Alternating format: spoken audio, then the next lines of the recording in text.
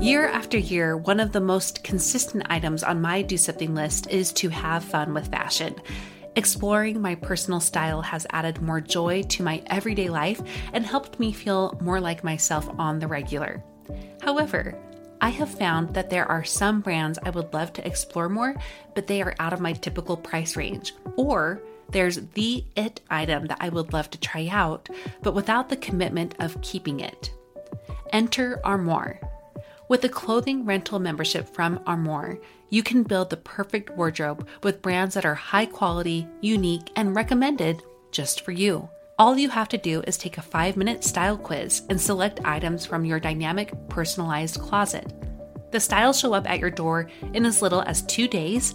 Then, when you're ready for new clothes, just swap them out for more new-to-you styles. I just did my quiz and have selected a few dresses for the summer from Boden, one of my favorite brands that I can't typically afford. And I also got a double-breasted black blazer from a new-to-me designer, a classic item that I have been on the hunt for but too scared to commit to until I know it's the one. For you expecting mamas, for those who are working or those who are style-obsessed, who want to switch out your wardrobe with quality pieces without the designer prices, check out this woman-owned company that has your style and your sustainability in mind. Right now, my listeners can give Armoire a try and get up to 50% off their first month. That's up to $125 off. Just visit armoire.style/progress. That's armoire.style. ARMOIRE.style/progress to get up to 50% off your first month and never worry about what to wear again. Try Armoire today. This episode is brought to you by Shopify. Forget the frustration of picking commerce platforms when you switch your business to Shopify, the global commerce platform that supercharges your selling wherever you sell. With Shopify, you'll harness the same intuitive features, trusted apps, and powerful analytics used by the world's leading brands. Sign up today for your $1 per month trial period at shopify.com/tech, all lowercase. That's shopify.com/tech. This episode is for all you parents out there who, probably like me, when you were told it's time to go home with your child, you looked around and wondered, where's the manual? Where's the teacher? Are you sure I can even do this? Well, today our parenting expert, Dina Alexander from Educate and Empower Kids, is back to answer all the questions that you wanted answered on parenting. This is episode 132, Q&A with a parenting expert.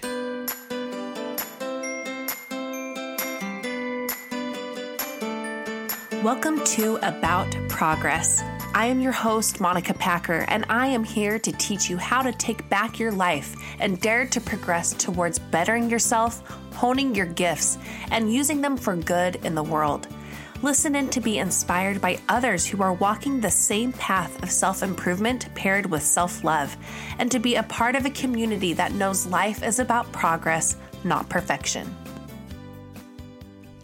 I cannot believe that is almost the end of December. Is it just me, or was 2018 the fastest year ever? I'm sure this is just what it is, growing older and getting busier, but my goodness, I just have to tell you all how grateful I am for this show, for this community behind it. I am really looking forward to the changes that are coming in the new year, and we are going to buckle down on being a podcast all about self-improvement and self-development and self-care and self-love. But today I'm going to air one of my final episodes I'll be doing for a while on parenting. Although I love talking about it, we're going to be talking more about things outside of the parenting in the new year.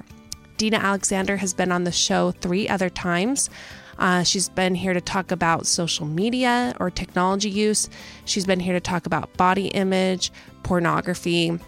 And today she's here to answer all the questions you submitted about parenting. Now, some of these are questions that are very needed for us to talk about, but might not be something you want little ears in your family to listen to. So I would listen to this episode with headphones on or in the privacy of your room or where kids will not be around, because there'll be some terminology here that you might not be ready for your little ones to hear. I'm really grateful for Dina taking the time to be on the show again. Her website is educateempowerkids.org, and she has so many free resources there for you to explore and use in your family. Let's jump on into my time with Dina. Dina, thank you so much for being willing to be on the show again. Is this our 4th time together, right? Oh, I hope so, but thanks for having me on. Yeah, it's so good that I have a go-to expert here on like all things parenting, and primarily with tough topics. You are definitely the gal to get in touch with, as well as your nonprofit. Can you tell people where to find you really quick before we dive in here if they want some more resources? So we are at educateempowerkids.org. We are also on Instagram and Facebook. Our handle for Instagram is @eduempowerkids. Well, okay, great. Thank you so much. So our goal today, we put out a request for people to send in their questions, and usually tied with some tough topics questions. And I've got a good list here. So our plan is to go through these rapid fire. So we're not going in as full depth as perhaps we could in a full episode on each topic, because each one of these probably could take like a 20-minute answer. But our hope is to at least share some resources, some tips, and some tools for parents to use. And you're just a good sport to go with this. Thanks. These are some great questions. I think we're going to have some fun here. Yeah, super great questions. Okay, so let's just get started. The first one here, and I try to categorize them a little bit. So this one, it says, what tips do you have to teach children to have self-confidence and to love themselves regardless of what others think the world preaches? Okay, this is a great question, but also more complicated than, say, I was trained for. When I was in graduate school, we were trained more with the self-esteem model, that you can love yourself no matter what, blah, blah, blah. And the research just isn't supporting that in the last decade. It is showing that we cannot just teach kids, love yourself no matter what. Like, it's just not that simple. Now, we are going to talk about that and be as positive as we can with our kids. We're going to, of course, compliment our kids, but we also need to realize that they still need to accomplish things in order to feel good. Now, we don't want their entire self-esteem to be based on accomplishing things. I got an A on this. I scored the last goal in the soccer game. But those things are still going to matter. We still need to do things in order to feel good. Our kids need to go to school and overcome tough times. So I would say my first piece of advice for helping kids to build confidence is to not rescue them all the time. We need to let our kids make mistakes and have tough times so that they can accomplish things, so that they can also get through sometimes stressful situations. They can get through homework and look at it and say, I did that. I accomplished that. I was able to make a new friend. I was strong enough to go and introduce myself to somebody on my own without my mom taking care of everything. So that's one that I have struggled with as a parent over the years a lot. I have 2 introverted children that I have wanted to rescue multiple times. And sometimes I've done it, and sometimes I've been able to stop myself and let them accomplish things on their own. So that is one that can be socially, emotionally, and intellectually. So, I'm not saying like just let them get bullied at the park when they're 3 and 4 years old, but I'm saying if they can figure it out, or if you can stand back for 30 seconds or a minute or 5 minutes and see if they can work things out on their own at that young age, do it. And when they're older, letting them struggle even longer so that they can, and you'll see that this extends the older they get. My second piece is to help them find the activities that they like. Yes. So we need to let them develop the talents and then help them find what interests them, even if we have no interest in it, and let them pursue that and provide opportunities for them to have growth and experience there. Like, I was very athletic as a kid. My kids are definitely more artistic. I have a daughter who's way into photography, etc. Right? And so they have totally different gifts than I had, and we have to let them find those gifts and be happy as they accomplish and as they find fulfillment and flow, and they're able to find things that they can relax with and that they can use as their coping skills. My last thing I would say on that is they need chances to be useful. They need chances to serve, even at a very young age, even if that's just wiping a table, cleaning a toilet, reading to another child. They need opportunities to serve other people and to be useful in their home and in their community. This builds confidence. These things are providing skills that they can fall back on. Hey, I know how to do laundry. I know how to load a dishwasher. I know how to solve an argument. Like that we need to, again, they need to learn to be useful, that this is what builds confidence, is those skills. All right. I just want to do a mic drop and be like, okay, we can end there. There's the episode. That was the most important piece because I just learned so much in those few minutes. Fantastic. Okay. I want to respond, but I'm going to keep going instead. I hear you. Well done. We could do the whole episode on that question alone. I seriously think we can, and maybe we'll have to. Okay. Next, what is the best way to teach your kids to respect technology but be cautious with it?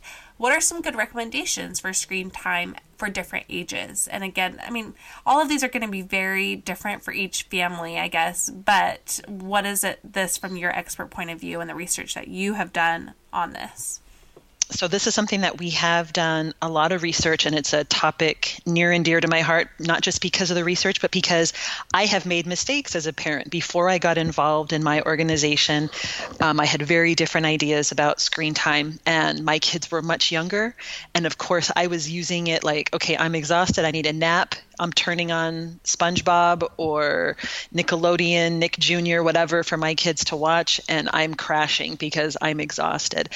And so I understand that need to sometimes use a television or a device as the pacifier, but we've got to avoid it as much as possible, as much as absolutely possible. Yes. The research is just pouring in about how bad that's over screen use is for kids now. And we know that the American Academy of Pediatrics has told us repeatedly, like no screens at all for kids 2 and under. I'm seeing toddlers that know how to swipe. I'm saying like kids that are not even walking know how to swipe and use a phone. That just should not be happening. Okay. Their brains, remember, we were cavemen once. Our children's caveman brains cannot deal with the technology candy that phones are. Okay. Their brains are so susceptible to addiction at this point, and letting them pacify themselves with a screen is not healthy. So as much as we can get them to have a good balance there. Now, I'm not saying like outlaw all screens. Yes, to be definitely intentional, to have limits, whether that's 30 minutes a day, whether that's an hour a day. That's going to be worked out within your family. And if you have kids like I did, where they were where they were watching television 2 and 3 hours a day, and I had to backtrack from that, it was much easier than I thought it was going to be. I remember when I announced to my kids, you will now be reading for 30 minutes if you want to watch a television show for 30 minutes. I thought it was going to be anarchy in my home. I think my oldest was in the 6th grade, so I had a 6th, 4th, and a 1st grader. And so at that point, there was some kind of reading going on with all 3 of them, and they were like, okay. And it was not the battle I thought it was going to be. And I was vigilant, and not like where I went crazy on it. Because, it was a Friday night, we're going to watch a movie together. That's the purpose, right? Family unifying. It was no big deal, but they got along, and luckily that became even bigger, and we started listening to books in the car, and my kids are still huge readers, and we still have those rules in place. Now they're 17, 15, and 12, and they know that there are several things now that it's summertime, there are several things they have to accomplish before they can get in front of a screen. Whether that's a computer screen or a television screen. And so we've been able to build that over years, to make it work for our family. And so to me, that is the way to go. Of course, my recommendation is to avoid the smartphone until at least high school. If not sophomore or junior year, give your kids a dumb phone, a flip phone, if they really need to text and call, but avoid smartphones as long as possible. Like I don't know a single family that has a smartphone that is like, yep, my kids are totally fine. They have great boundaries. They know when to shut it off. I have not heard one story. Every single parent we talk to battles this. So give their brains as long as possible to develop before you give them a phone, and especially if you're going to give them social media. I used to say maybe freshman year in high school, but again, I'm kind of saying if you can put that off longer, especially for girls, because this is where we're seeing a lot of their addiction, a lot of their depression. You want them to have it before they leave your home. So they need to have that experience of being on social media, making mistakes, saying dumb things while they're still under your roof. And I know that a lot of people are like, that's crazy. Like they're 13, you're going to give it to them. But I'm talking about the ideal. If you want, older. If you want your kids to have a total leg up over every kid around them, you will limit screen time. I look at what my kids can do academically, their attention span, their ability to converse at the dinner table. It is far and above their peers. And that is because of screen limits and encouraging conversation. Everybody that comes to our house, adults that has dinner with us, every single one comments, your kids are like, they talk. They talk a lot. They share their day. And I'm like, we have worked on this over years. Yeah. And I know that academically I have put them above their peers because they've had less screen time, more reading time, and more time talking as a family. Yeah, and so that's also a case, not against educational apps, but also to more in terms of making it purposeful and limits. Be wise. Yes. I love some of the apps that they have that were not available to my kids. Things that help them to enjoy the alphabet, to enjoy learning. But again, I look at some of them and I'm like, I watch a child do it for half an hour, and I think that child got enough out of it in 10 minutes. Mm-hmm. When I see kids at church or in a waiting room, I'm like, no, 10 minutes was plenty for that child to get what they needed out of that app, put it away, Yeah. Well, and the case for me is my kids are really young, 6 and under, and they become just terrible after 20 minutes. They become it's just not worth it. It's just not worth it. And it's the same thing for older kids. Believe me, for middle school. Okay. So this is not all of a sudden going to be like, oh, is it time for me to get off the phone now, Mom? Yeah, they get worse. Mm-hmm. They become more belligerent. They're just angry. They're just grumpier. It's one of those, it goes back to the self-esteem that we were talking about in the previous question. You cannot feel a happiness, a peace, and a sense of accomplishment from scrolling through social media or scrolling through websites for an hour. There's just you can't pat yourself on the back. Imagine how hard it is for us as adults to feel fulfillment out of spending time on social media, and then you quadruple that for a kid. Oh, yes. Okay. Well, great cases made there. Next, they're saying, will our kids fall behind when it comes to coding technology if their screen time is limited versus all access kids? Yeah, absolutely not. I think coding is a huge catchphrase right now. Everybody loves it. My kids' school, they have a day of coding. At their last school, which was a private school, they did a little bit more coding. And so I've done some research on that because everybody is pushing that. It seems so fun, so wonderful. And the research is showing that probably less than 10% of our kids are actually going to code as a career. Oh, wow. Okay. Some estimate that it could be even less than 5% of the population will actually code as adults. And also the nature of coding is changing. So things that they're learning now may not apply at all in 5 or 10 years. Okay. So yes, learn coding if it's going to help their math skills, but honestly, a music class is going to help their math and thinking skills 10 times more than a coding class. Wow. So if it's fun, if they have a gift and a knack for it, then if that's something that they are enjoying, then go for it.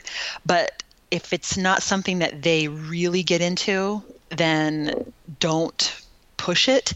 But if they are into it, again, you're still going to have a limit. They don't need to code for more than an hour a day. If they're building a website, if they actually are doing something that maybe they're helping a neighbor build a website, then yeah, that's an actual project. But if this is just coding for the sake of coding, we need to calm down on the coding. It's kind of like, when you hear Jim Gaffigan laugh about the kale propaganda, like, let's calm down about kale. It's kind of like coding. Like, let's calm down about coding. Like, Got it. It's a good thing to learn, but it's not, our kids are not going to fall behind because they have screen limits or because they're not playing the latest video games.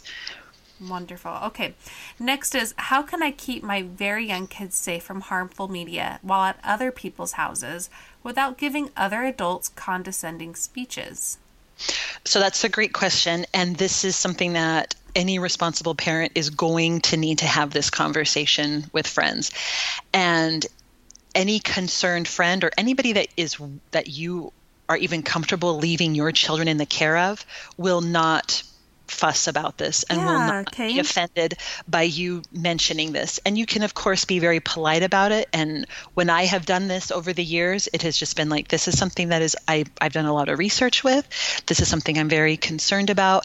And I would appreciate if my kids didn't watch any TV at your house, or could we limit the time that they're watching television? Because I've done a lot of research with this, or this is just a really big concern of mine that I do not want my child, being exposed to different media. And you can even let them know, it's not that I don't trust you, it's that I don't trust the television, or I don't trust the websites that are out there.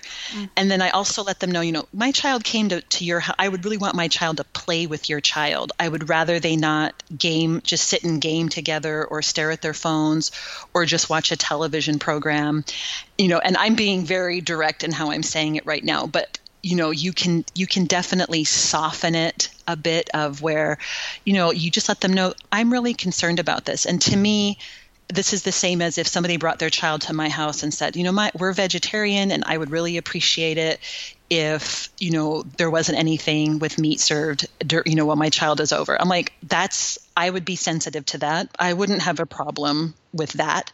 So I feel like people are not going to have a problem with, and they never have. Whenever I have brought up anything to other parents, they are like, oh, good. Thank you. Okay, good. I agree with you. Yes, I will. They do not have to be on any screens. They can just be playing a board game. And I even have teenagers, they know that this is just kind of what you do. When I drop my child off, I have that discussion, especially when they were younger, and I've never had anybody be negative or offended by that. You don't have to give a speech. You can just say, this is something I'm worried about. And I just really would rather my child, or our kids not even game while they're together. There's so many fun things to do and they can do that on their own. I just really would prefer them to interact and, play together. Yeah, and even if like I said, if you say they have their limit at home for it, so if you could just help hold me up to that, so we can make sure absolutely. that time limit's in place, that'd be great. It's almost like taking the blame on yourself, which I think parents would appreciate. Okay, those are all great ideas there. This person said, and this is our last question based on technology, I like to share about my personal life and kids on my public Instagram account I use for business, but how can I keep them safe? What can I share without sharing too much? So this really depends on each person. Most of the time we're oversharing. When our kids, if we have a baby born, we don't want to put the date they were born. Like even things like that might be are very personal and could still be information that is stolen from us. So we just have to be wise and think about long term, what will this mean for our child? And I like the idea when people have like a hashtag that is very personal, that their kid can find that hashtag and look at their pictures throughout their life. I think that is a cool idea. But again, we still have to be careful and wise about what we're sharing. Definitely. So some of the things I've read on this as well, and this was a big concern of mine when I started my own public Instagram account, were some parameters you can put in place. And I know these aren't totally unavoidable, but I don't use my kids' names publicly anywhere. And then another thing is, if I do post a picture of them, I'm in it too. Yeah. Good. And that's a big thing. And, maybe they can zoom in and cut it out. But I do my best to make it hard. and to make those posts be pretty darn relevant to what I have to say. Now, what's hard about that is, like, I hate looking at my public account and just seeing mostly me, and same with my stories, but I'm doing that on purpose. I don't want my kids to be the entertainment. And I think on a public account, you can take a picture that is just like the back of their heads, or we're walking and maybe you just see their hands if they're playing something. Do you know what I mean? Like, there are ways to do this that it can still. You could do totally out of the picture. Yeah. But still, yes. And I haven't gone quite as far, but there's still some parameters you can put in that place. So. I often speak about how women must do habits differently, and one of the biggest reasons why is simply biology. In other words, hormones. Our hormones are a real factor to how we feel physically, mentally, and emotionally, and they constantly change day to day and year to year as we age. My friends warned me that the hormone roller coaster gets harder as we get older, and they were right. From worse PMS to more aggravating period symptoms to all the things that come with perimenopause and menopause. If you're wanting help with that hormone roller coaster, I want you to check out today's sponsor, Happy Mammoth, and their supplement, Hormone Harmony, a bottle of which is sold every 24 seconds with over 17,000 reviews. Hormone Harmony contains science-backed herbal extracts called adaptogens. And here's the beauty about adaptogens. They help the body adapt to any stressors, like the chaotic hormonal changes that happen naturally throughout a woman's life. Hormone Harmony isn't just for menopause. Any woman with symptoms of hormonal imbalances can take it, but it's perfect for those horrible perimenopause and menopause symptoms that put a woman's life on hold, like hot flashes and night sweats, racing thoughts and low moods, poor sleep and feeling tired all the time, occasional bloating and gas, and so much more. Yeah, Hormone Harmony can help with all of those things. If you want to feel more like yourself, make sure you go to Happy Mammoth and find Hormone Harmony. For a limited time, you can get 15% off your entire first order at happymammoth.com. Just use the code PROGRESS at checkout. That's happymammoth.com and use the code PROGRESS for 15% off today. Now we're moving into sex stuff. Okay, this first one is, I'd love to get some insight into dealing with the changes my 10-year-old boy will be going through soon, and how to talk to him about them. Wet dreams, erections, masturbation, etc. All the fun things. I think that she said that. I feel like I can talk openly about sex and pornography, but as far as what he deals with specifically with his body right now, I feel a little lost. Yeah, and I totally understand that, because when this was the one part of our sex talks too, where I thought, well, I don't have a penis, and I've never had an erection, and I've never had a wet dream. So how can I speak to this? And so I remember talking with my husband about this, and I said, this is the one talk that I would like you to take the lead on.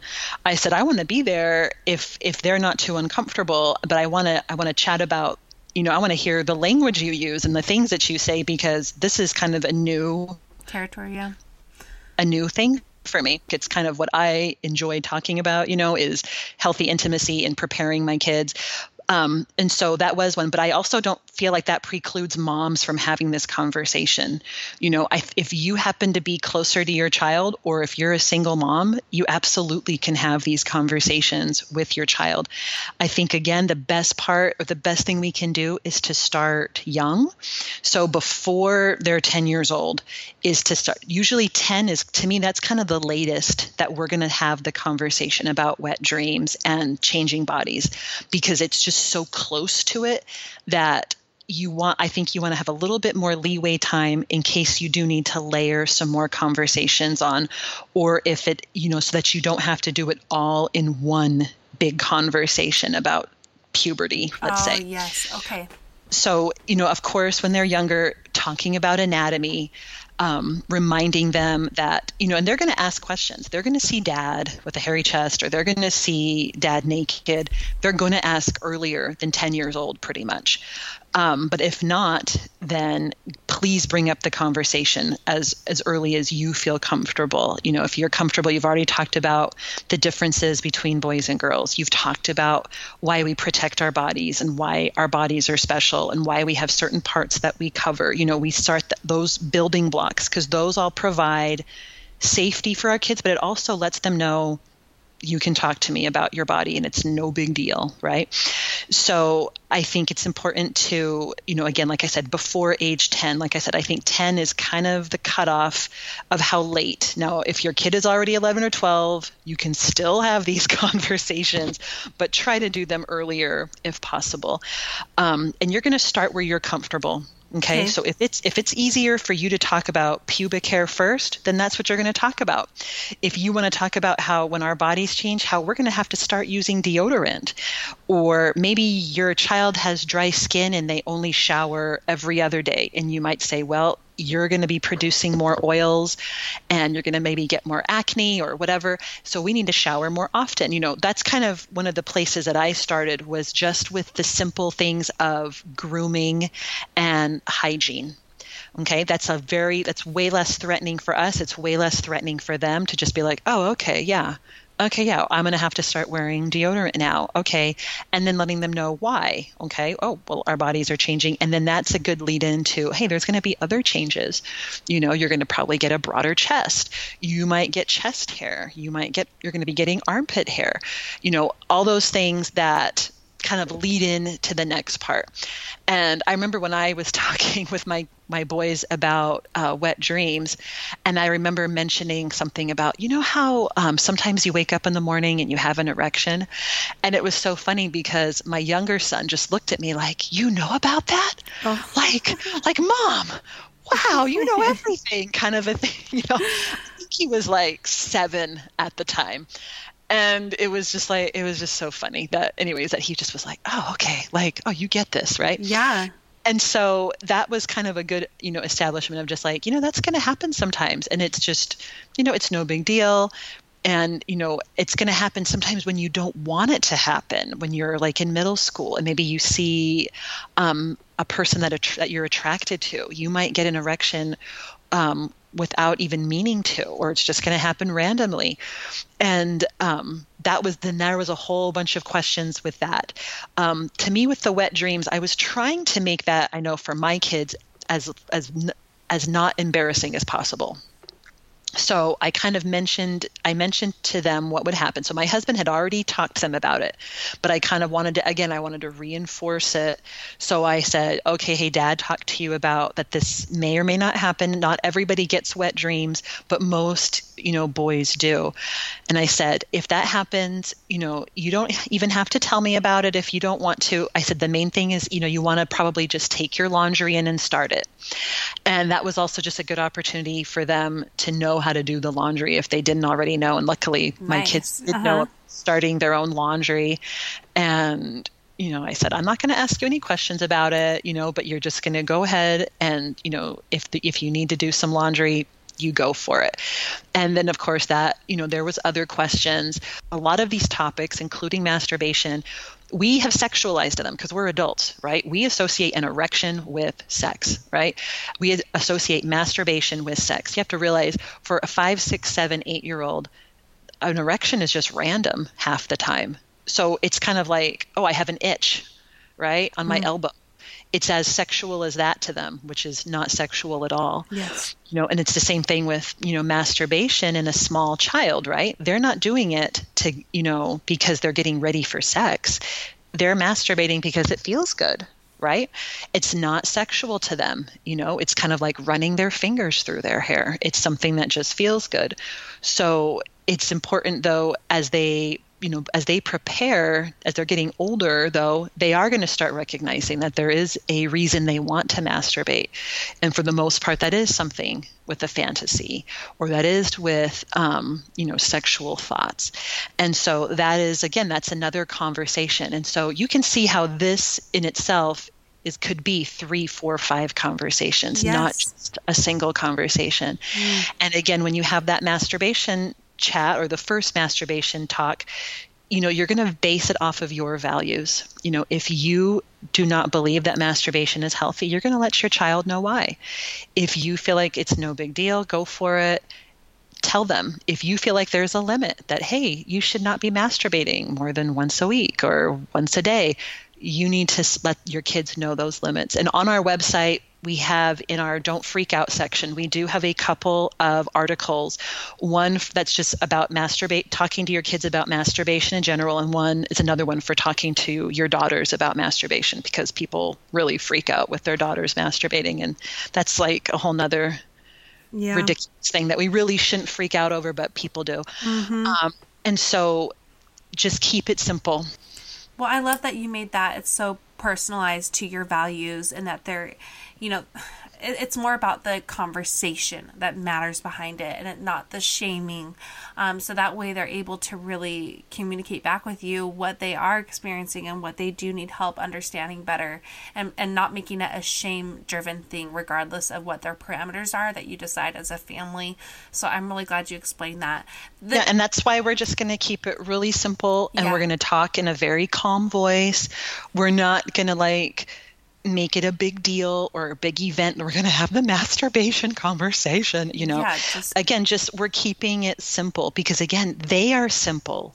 Okay. Especially if they have not been exposed to pornography, or even just a lot of pornography, masturbation is still a very simple thing for them. Okay. It's not complicated and like an adult might think of it. So again, we have to kind of get into their head and get at their level. And again, just keeping it really simple, really relaxed, so that they know that this is not something that you are going to be angry with them about, that you are not going to punish them, right? So that again, that you're keeping it, stuff like that. That you're keeping it simple. So. Okay, great. And those resources have been really helpful on your website to kind of figure out what those parameters look like for you and how to instill them. So thank you for that. And this kind of ties into a big question that we could spend an entire episode, and it's about teaching our kids about sex, especially this one said, with my younger boys, they've talked to their oldest. And I think what we're going to have to say here is this ties into what you've already talked about with the sexual changes, the developmental changes they go through physically, is having that conversation young and early. We've talked about this with pornography. Our pornography episode, we chatted a lot about, how to teach kids about pornography. You have to teach them about sex. And we talked about that a lot. So I kind of refer people to that, as well as resources you have on your site. Is there anything else that you could just say in 30 seconds that may apply to this? Because I know otherwise this needs more time. Admittedly. Yeah, we could go on and on, but we do have some helpful resources. They're on our website and they're on Amazon. We have 30 days of sex talks. They're called Empowering Your Child with Knowledge of Sexual Intimacy. And we've really tried to focus on intimacy and not just the mechanics. And so we have a set of books that are for age 3 to 7, not a set, but we have one book for age 3 to 7, one book for kids ages 8 to 11, and one book for kids ages 12 plus. And this is not just a book that you hand to your child. It is a book for you to look at for 5 minutes and then give a quick lesson. And that it's really simple, basic conversations that just kind of build on top of each other. And just they cover a variety of topics from anatomy to, 8 to 11, the sexual identification, different kinds of families. In the older books, we talk about consent. We even talk about orgasm. We talk about emotional intimacy. We talk about sexual harassment. There's a huge variety of topics that just build on top of each other that can be really simple and incredibly empowering. Fantastic. Okay, thank you. We've just got 2 more questions here. One is about a child who is overweight and who this parent believes that they will be teased for it. So how can they help this child? Okay, so this is a great question, and it's, again, also near and dear to my heart because I was a slightly overweight child, or at least I perceived that I was from a very young age, that this is something that I've always, my heart goes out to kids who struggle with their weight. Yeah. I think one of the first things we need to do is when we are talking about food and when we are talking about weight and exercise, that it is not a moral issue, right? So that we do not make our kids feel guilty for eating junk food, that it's not bad food and there's not good food that makes you a good person. It's not bad. And that we don't sit our child down and have a big talk about their weight or about exercise, right? That it's kind of just something that we are going to be much more subtle about. And as we bring into our habits, when I had my third child, I was very overweight, and I knew that my eating habits were affecting my children. So my second piece of advice here is to really evaluate how you are eating, how you are being fit or not fit, and go from there, because they are watching us. Our children are picking up on our eating habits. I picked up on my parents' eating habits. What they are putting into their bodies is a direct reflection of what we are providing at home. So inventory what you have in your home. When I wanted to eat healthier, I didn't mention a thing to my kids about this. Whether they had a weight issue or not, it didn't matter either way to me. I need my kids to eat healthier. So without mentioning it to them or not saying, okay, everyone, we're eating healthier, I just started slowly slipping in more fruits and vegetables and less fatty foods. So I wanted those changes to happen in our whole family. And if you have a child that you are worried about, you're going to start slipping those things in and giving as many opportunities as you can for that child to eat healthier. Now, if it's something persistent where this child you perceive that they are addicted, that they have something that it is, you might provide healthy foods, but they are hoarding food in their closet, or they are climbing up to the very top in the back of the pantry to get the chocolate chips, whatever, then you have to realize there's something much bigger going on here. Yeah. That there is some other much deeper seated problem, just like with any food addiction or gambling addiction or whatever other addiction, that this is something that you need to keep your eye on and you might need help. So you want to enlist the help of your doctor, your family doctor, your pediatrician. As they set those diet parameters, let them be the quote unquote dietitian. You as the parent do not want to be the diet coach or the exercise coach. You might be going on walks with them and going to the park with them and riding bikes with them, but you are not going to become that role. Your role is mom or dad. Your role is to love and support your child and to build them up and to teach them skills. You're not going to be their food Nazi. And just like our confidence question at the beginning with a child that is struggling, already overweight, or already having some other problem, maybe they feel like they're too skinny, or they feel like they're too this or too that. We're going to go back to that first question of we're going to find things that they enjoy doing, where they can feel empowered, where they can feel like, hey, I'm building a skill here, or I'm creative, or I'm intelligent, I'm a great reader. We're going to find those skills that they can keep calling upon, because even as a child, as I was, where I felt like I was slightly overweight, I was also very athletic. So even though I was bigger than most of the other girls, I was also stronger than most of the other girls. I had other things that when I felt bad about one part of me, I had other things that could lift me up. Yeah, and I think it speaks to what you've said. If you're seeing the sneaking behavior, there's definitely something deeper seated. And I would definitely think that a counselor should be considered as well, even more than, perhaps a pediatrician or even a child dietitian. It seems like there needs to be a lot of help with how they're managing their stress I think and it anxiety. I think it depends on the pediatrician. I've been really lucky to have really great pediatricians that in some ways are able to act as a counselor to a child on various issues. But again, it depends on the age of the child. If it's a young child, you're not going to be able to make those advances through counseling. But a child who is 10, 11, 12, then yes, a counselor would be very helpful. They can think along those lines. They can think in an abstract way to be able to kind of be out of themselves enough to see how they can make changes for the good and to see good in themselves in a way that is therapeutic, let's say. Yeah, great. And I do think what you said about confidence, more than anything, what we can model. And you talked about this in another episode where you said, we always knew my mom was fat because she told us so.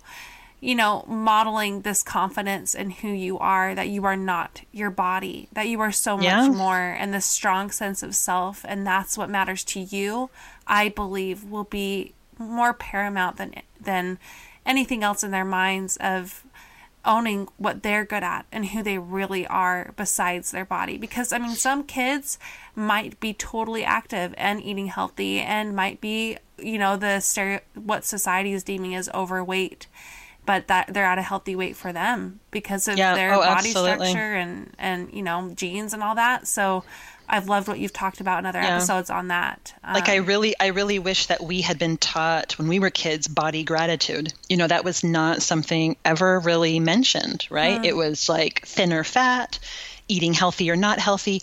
We did not take the time, and we were not taught to take the time to appreciate all the things our bodies could do, that we could see, that we could laugh, that we could cry, that we could run, that we could walk. You know, we did not spend enough time, you know, with kids than, you know, teaching kids about just being really grateful for these amazing bodies that we have. That's great. Okay. Thank you, Dina. The last few questions kind of all go together in my mind.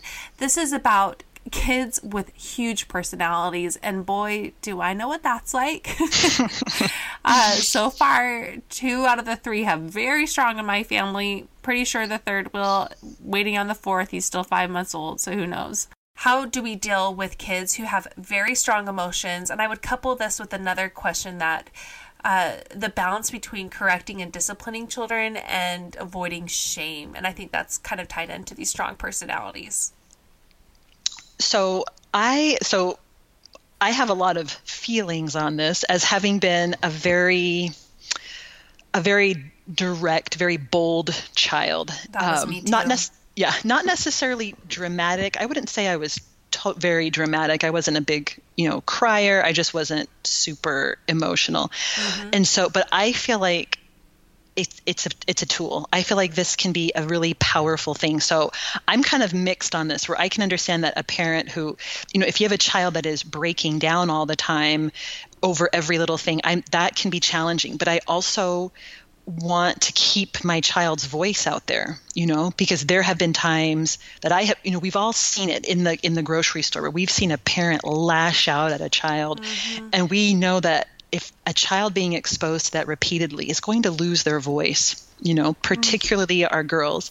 And as I watched my daughter, who went through the typical middle school thing where she was talking hardly at all in class, where she went through the classic thing that a lot of, you know, young teenage girls go through, where they basically lose their voice in school. And as I'm watching her, though, in the last 1.5 years, gain that voice back, I can't tell you how excited I am about that. Yeah. That to me, I want to, as much as possible and in as healthy a way as possible, encourage parents to allow our kids to have those emotions. Now, I'm not talking about tantrums and throwing themselves on the floor and crying for candy at the register. You're not talking about obliging. That's yes. What you're talking about. Like, yes, here, here, whatever you want. Yes, exactly. Like, no, okay, whatever. You know? But I also have, you know, one child that is very sensitive, and have found that I've had to, you know, express myself very differently with him. You know, and that only has been a benefit to me to become a better parent, to not be so snappish, to not be so reactionary, because things that I've thought were not a big deal, because I think a lot of times we as parents, we gauge on how our parents did, right? You know, like, so I feel like I'm doing a better job than my parents, so then that must mean I'm done, right? Then I'm parent of the year. And instead we don't realize, okay, wait, hold on. That should not be the bar. The bar should just be, what is, you know, how am I being with my own kids? Am I being the parent that they need right now? And so with, you know, any kind of emotional, I have found, and the research shows, that just to be as calm as possible. So when they're escalating, when your child is escalating, is to be calm, to react with calmness. You want to help bring and escalate that situation down, right? You want to de-escalate. And that's for a child that might be really high strung, or a child who is just being out of control. If you react with loudness, with yelling, with over emotional, it's going to just go up from there. Okay. So that's like in situational things. But I would say in general, my advice is to kind of just take it situation by situation, because I want my child to have a voice. You know, when my kids have said, you know, there have been occasions when my daughter, who is very introverted, mouthed off to me And I didn't flip out because I realized that it was like she was finally speaking out, that I needed to kind of think about it for a minute and not just immediately react in anger, right? Or in a punishment.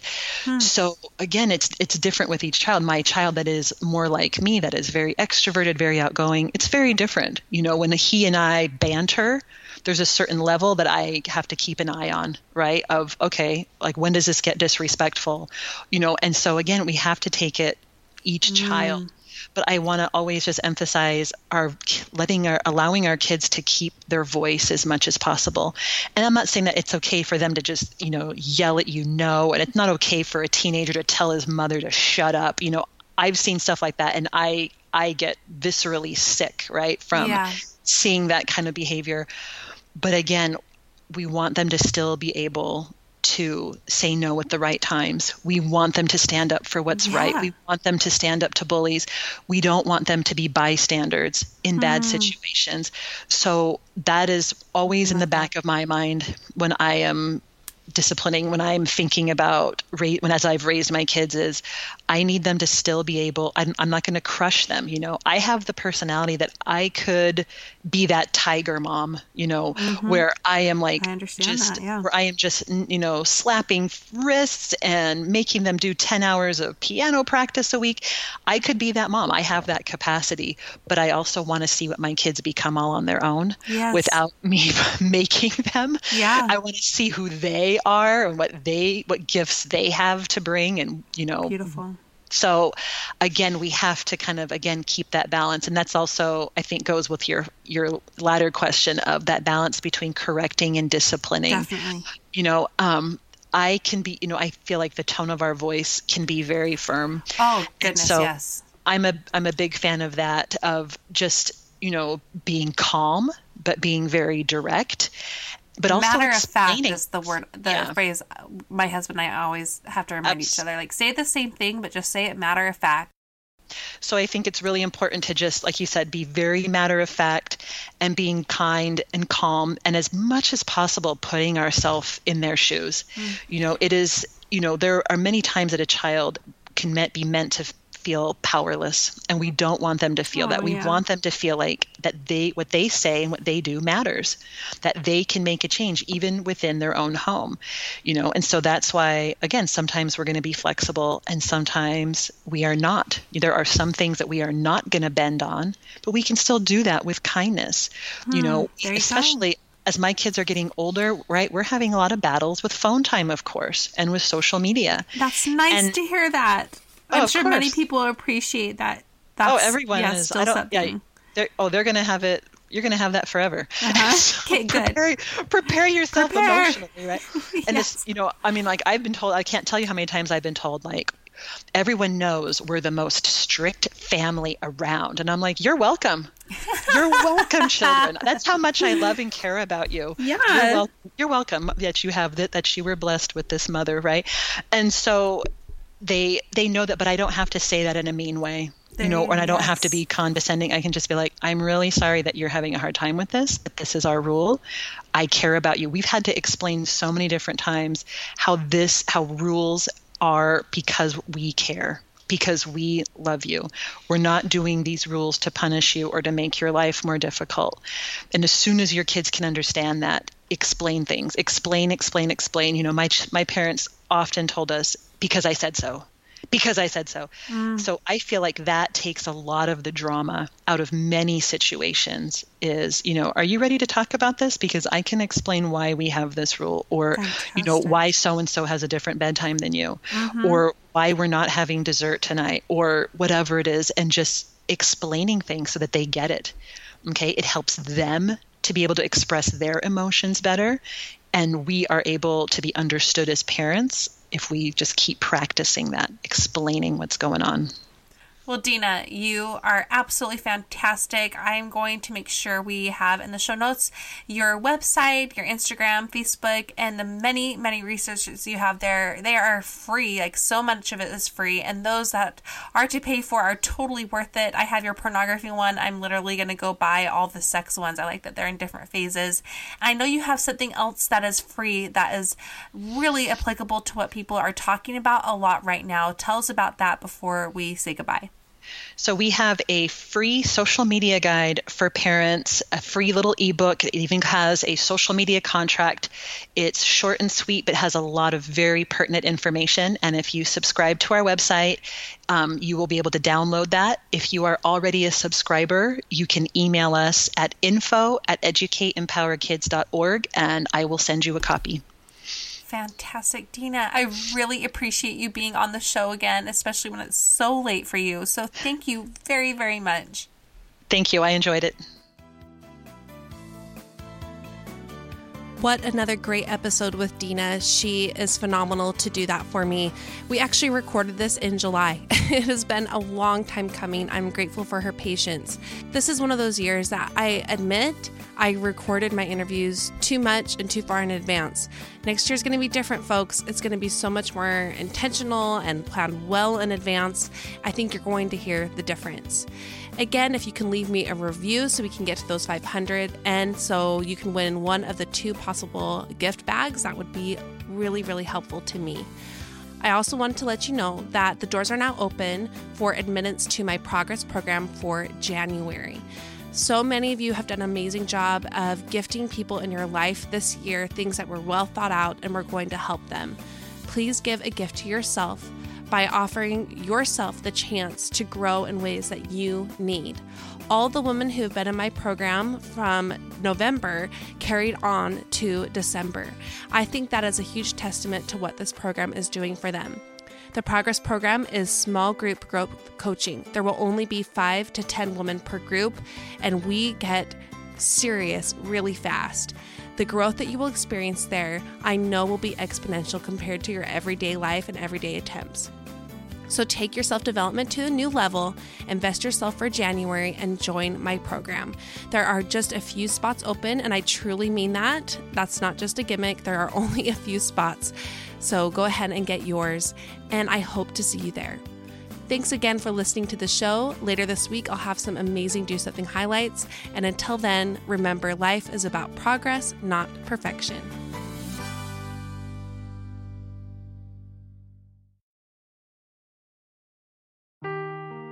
Seeking the truth never gets old. Introducing June's Journey, the free-to-play mobile game that will immerse you in a thrilling murder mystery. Join June Parker as she uncovers hidden objects and clues to solve her sister's death in a beautifully illustrated world set in the Roaring 20s. With new chapters added every week, the excitement never ends. Download June's Journey now on your Android or iOS device, or play on PC through Facebook Games.